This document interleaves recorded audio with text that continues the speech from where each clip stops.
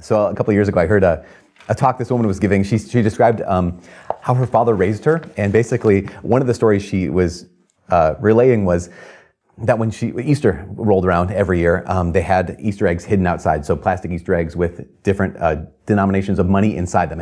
And she learned, I mean, as a young girl, probably like 3, 4 years, 5 years old, that the harder the eggs were to find, the more money was inside the egg. And so she said when she was 5 years old, she learned her lesson. She's like, okay, no, she's all these eggs that were kind of like really obvious, really easy to spot, easy to collect. She ran past all of them, didn't collect any of them because she knew, like, no, the hardest egg to find is the one with the most money in it. So she tracks it down, finds the one, she works really hard, gets the egg that was the hardest to find. She opens it up, and inside was dog poop. And she looks at her dad who's watching her do this whole thing, and she throws it to the ground, bursts into tears, runs into the house, runs upstairs into her bedroom, and she's crying there. And her dad follows her because he's a good dad, even though contrary to appearances. And he sat down with her, and she's wailing. She's like, "Why would you do that? Why would you put dog poop in this egg that I worked so hard to find?" And he said to her, he said, "Because you need to learn." He said, "You already learned the first lesson. The first lesson was when you work hard, you get more. And you already learned that lesson. So you need to learn the next lesson, which is sometimes you can work really, really hard, and all you end up with is dog poop." And she's like, "And I was 5." But there's something about this that's so true. Something about this that's really true. You can do everything right, and sometimes all you end up with is dog poop.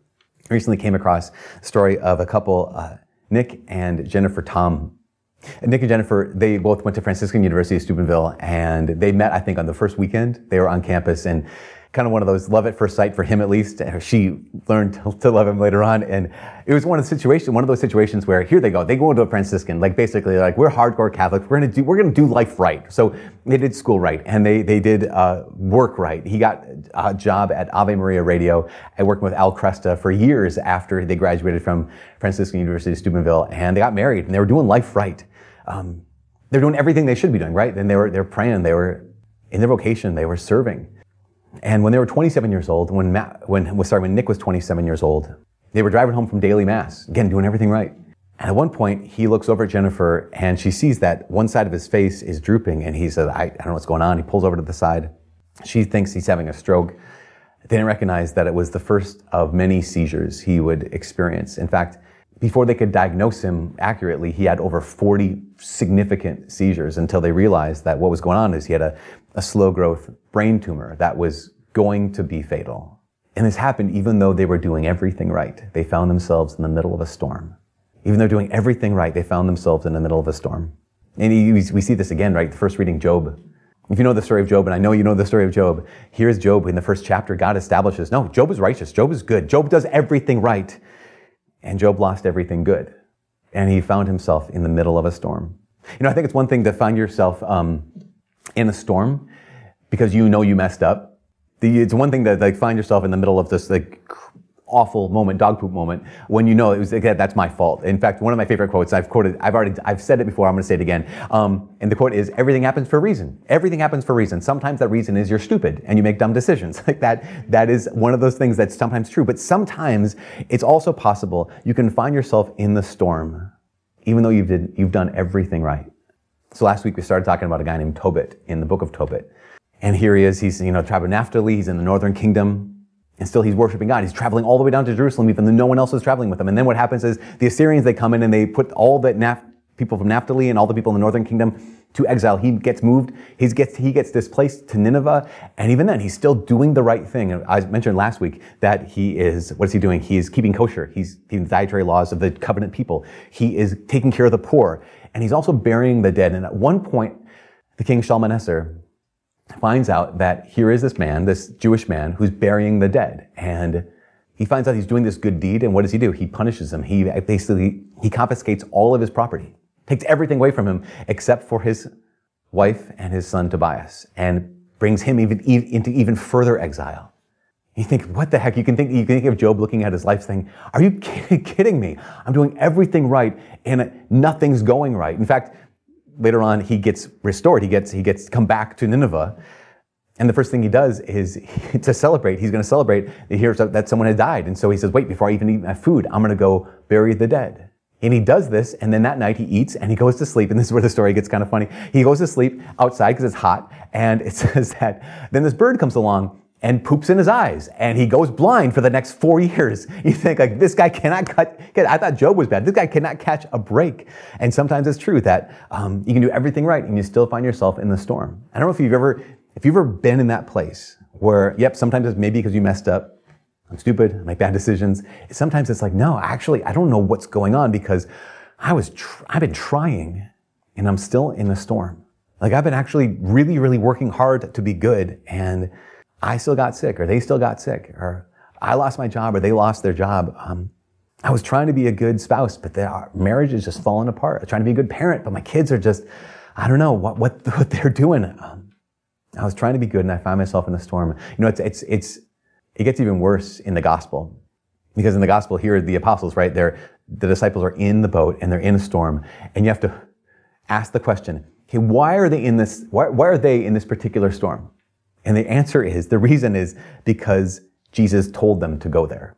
Imagine if you're one of the fishermen, like you grew up on the Sea of Galilee, you could probably read the signs of nature and whatnot, and you could realize, okay, there's a storm coming, and Jesus says, yep, let's go, out into the storm, in the middle of a lake, the Sea of Galilee, that you probably, if you're a fisherman on the Sea of Galilee, you probably have people in your family, people you know, who have died in the middle of storms. And the only reason you're in this particular storm is because Jesus said, I want you to go out into that storm. The only reason you're in a storm is because you're doing exactly what Jesus told you to do.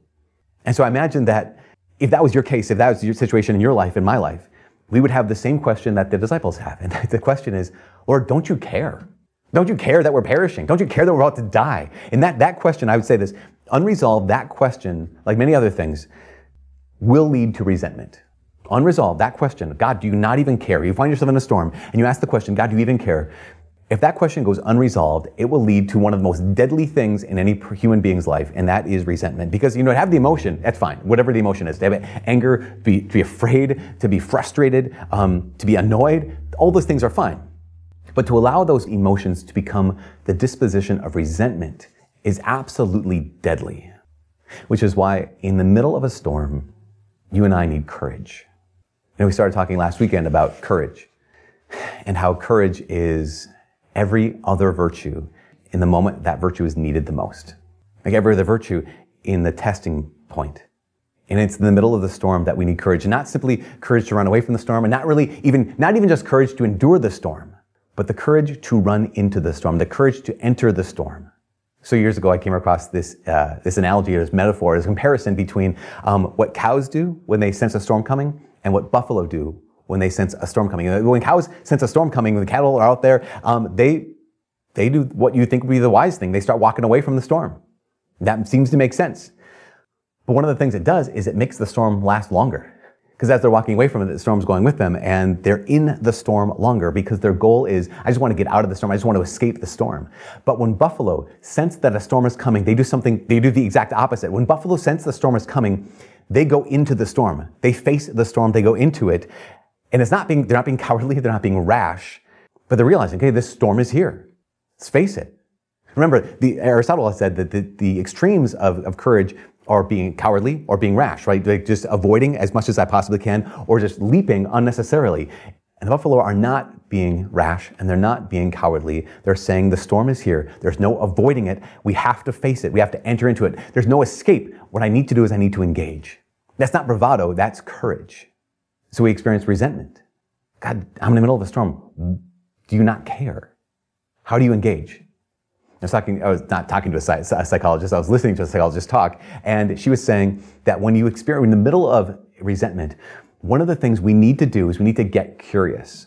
Meaning that we just need to start asking questions. Okay, I'm experiencing right now anger. I'm experiencing frustration. I'm experiencing fear right now. I'm experiencing all these things in my life. I'm experiencing abandonment. And I have to get curious, which means I have to start asking the questions. The question like, why am I feeling this? A question that really engages and says, well, why did I expect a different outcome? Why did I expect there to not be storms? Because I think a lot of times when we experience resentment over the fact that we're in the middle of a storm, it's because we didn't expect there to be a storm in the first place. So ask the question, why did I not expect there to be a storm? Why did I expect there was a different outcome? And even the biggest question, I think, which is, I'm in the middle of a storm. How is God calling me to respond? To be curious. Because courage is a remedy for resentment. So go to the gospel. I think Jesus helps the disciples get curious because what's he do? He starts asking them questions. He asks them, why are you terrified? Which I imagine they're sitting in the boat going like, okay, we get it. Jesus, you're a carpenter and wood floats, but we're fishermen and we know people sink. That's why we're terrified. Basically, Jesus asks them the question. He's getting curious. Why are you terrified? Answer, because this could kill us. Because this storm that you brought us into could kill. It has the potential to end every one of our lives. That's why. That's a really good question. That's a really good answer. But then he asks the next question, remember, to get curious. Do you realize I have a resentment? I need to get curious. And he says, do you not yet have faith? And remember that faith, really simply put, faith is trust. If you have faith, it means I have trust. Not in an outcome. I don't have trust like, yeah, it'll be all fine. Faith is trust, meaning trust in a person, trust in Jesus. And also remember, courage is every other virtue the moment it's needed the most. So yeah, you had faith. You had trust in me when it was sunny. You had trust in me when I fed 5,000 people. You had trust in me all these other times. Do you not have the kind of trust that goes into a storm? Because here's the deal. I love the fact that Jesus asked the question, do you not yet have faith? And I want to point out, Jesus, this is chapter 4 of Mark's gospel. Like this is early on in the lives of the disciples, knowing who you are. So maybe they don't have that kind of trust in you yet. But you can almost hear the subtext of what Jesus is asking when he says, do you not yet have faith? What he could be asking them is, do you not realize, you might not realize this, but for the rest of your lives, I will be sending you out into storms. You just started following me, but you may not realize this yet. You may not realize that for the rest of your lives, I will be sending you out into storms, and you will have a choice, either to escape, to run away, to hold on to resentment, or to.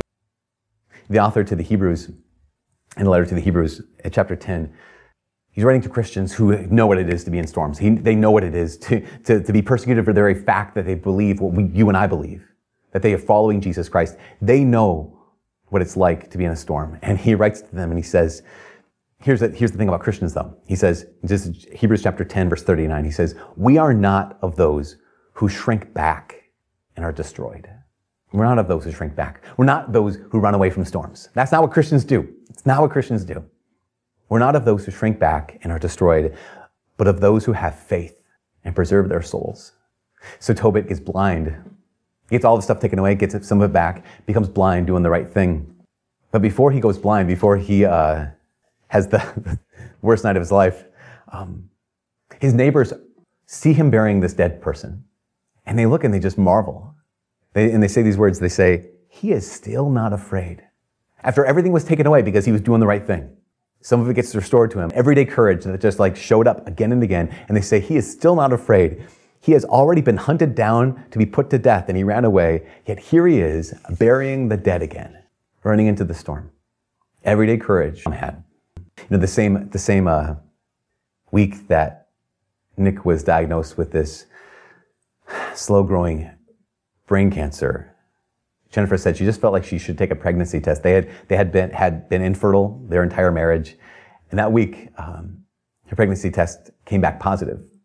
So even in the midst of this diagnosis that said, Nick, you're going to die, Jennifer had a diagnosis that said there's going to be new life. And so they realized, okay, wait a second, we're still alive. Yes, we're in a storm. Yes, this is a horrible, horrible moment for us. We are still in a storm, but we're also still alive. And there is still life to be lived in the storm. Again, remember, this is everyday courage.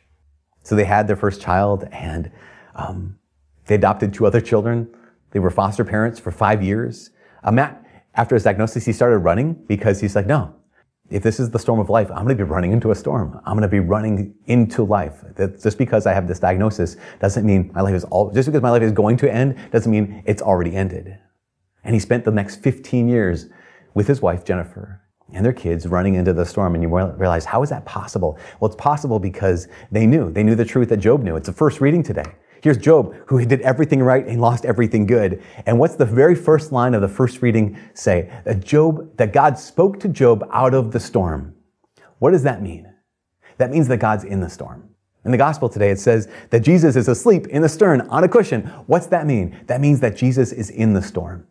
And Jennifer, at one point, in the midst of Matt getting weaker and weaker and weaker, she said, I remember thinking, whatever comes, God will be there and we will be fine.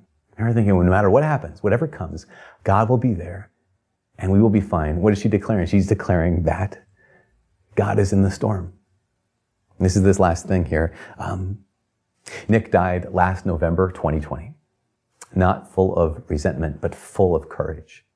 Jennifer continues to live, raising their kids, not full of resentment, but full of everyday courage. Because how did they live? For the last 15 years, for the last lifetime, they've been living as those who do not shrink back from death, but as disciples of Jesus, as Catholics who run into the storm. Nick lived with courage. With Christ, he was running into the storm. Jennifer continues to live with courage. And with Christ, she is running into the storm. And you and I are called to live with everyday courage. And with Christ, we're called to run into the storm because we know what they knew, what Job knew, what the disciples knew. We run into the storm because Jesus is in the storm.